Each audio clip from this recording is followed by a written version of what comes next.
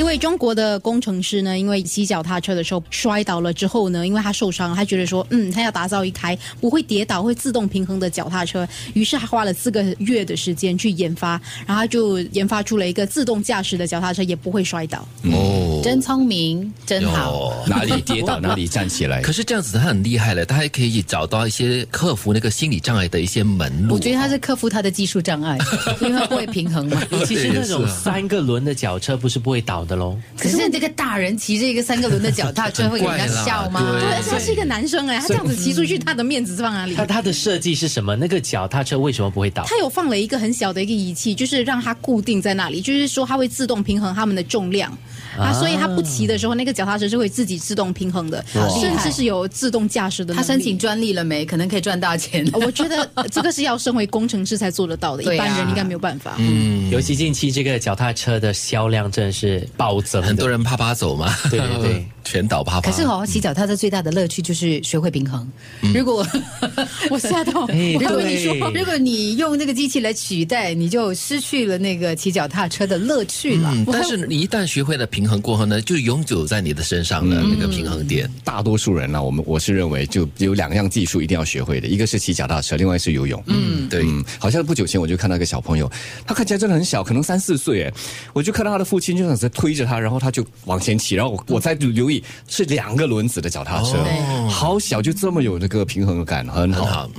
我在看到这个的时候就想到一个刚才说的，就是游泳这件事情。游泳对我来说，我觉得我有恐惧，尤其在学习的时候，因为那个教练不管你是多高多大，他就是让你跳去1.8。我觉得那个跳下去的那刹那，在你还没有学会游泳是一件很恐怖的事情。我为讲的这个故事呢，这个工程师他用不同的方法来克服他的恐惧。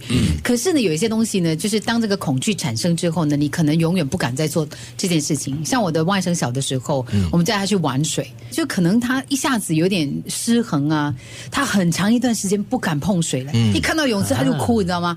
我当时难过的要命，我想惨了，我在他心中留下了阴影。对，一辈子后来我教会他游泳的时候，哇，那一瞬间我差不多要解脱了，差不多要流泪，我赎罪了。现在已经克服那个恐惧感了。他现在是游泳高手。所以如果一旦有恐惧的话，要先克的是这个恐惧的心理，那之后再来讲其他。你们有没有过一些东西是你心理创伤之后不敢再做的事？有，小时候舅母养的一只狗是那种很凶，然后一直对着你吠，然后会咬你的。所以我小时候被咬过，也不严重了，它可能就是一个小小的咬痕。你不敢碰狗了。对，我从此对小动物，特别是那种很凶的狗有恐惧。我一个朋友曾经就是很小的时候被狗追过，然后呢，所以他从此以后我们追人去朋友的家的时候，家里面有狗的时候他都是退避三舍的，所以都是心灵创伤。像我小的时候常跟蛇面对面，所以我长大怕蛇。真的吗？你在三八旺的这种乡村那你现在一天到晚对着我应该还好吧？属蛇的吗？我忍着。王德明呢？对，你有什么东西是？哎呦，你看他想了好久嘞。没有，我的心理健康蛮不错的。刚才不是说有人受过情伤过后，就从此不再恋爱了吗？他没有说，是我说的。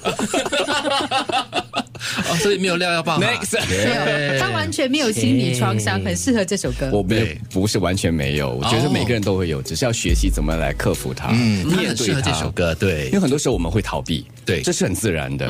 但是我觉得这是一个必须解决的问题，不然的话，你永远就是在里面困着。要找一个办法去克服。我跟你讲，这是假的。我曾经尝试过，就是人家看纪录片的时候，就好好多看2眼哇，我全身发麻。你要看的是真的蛇，呼吸困难，不要看电视里面的那个假的。你不要吓我。明天带一条蛇来。假的吗？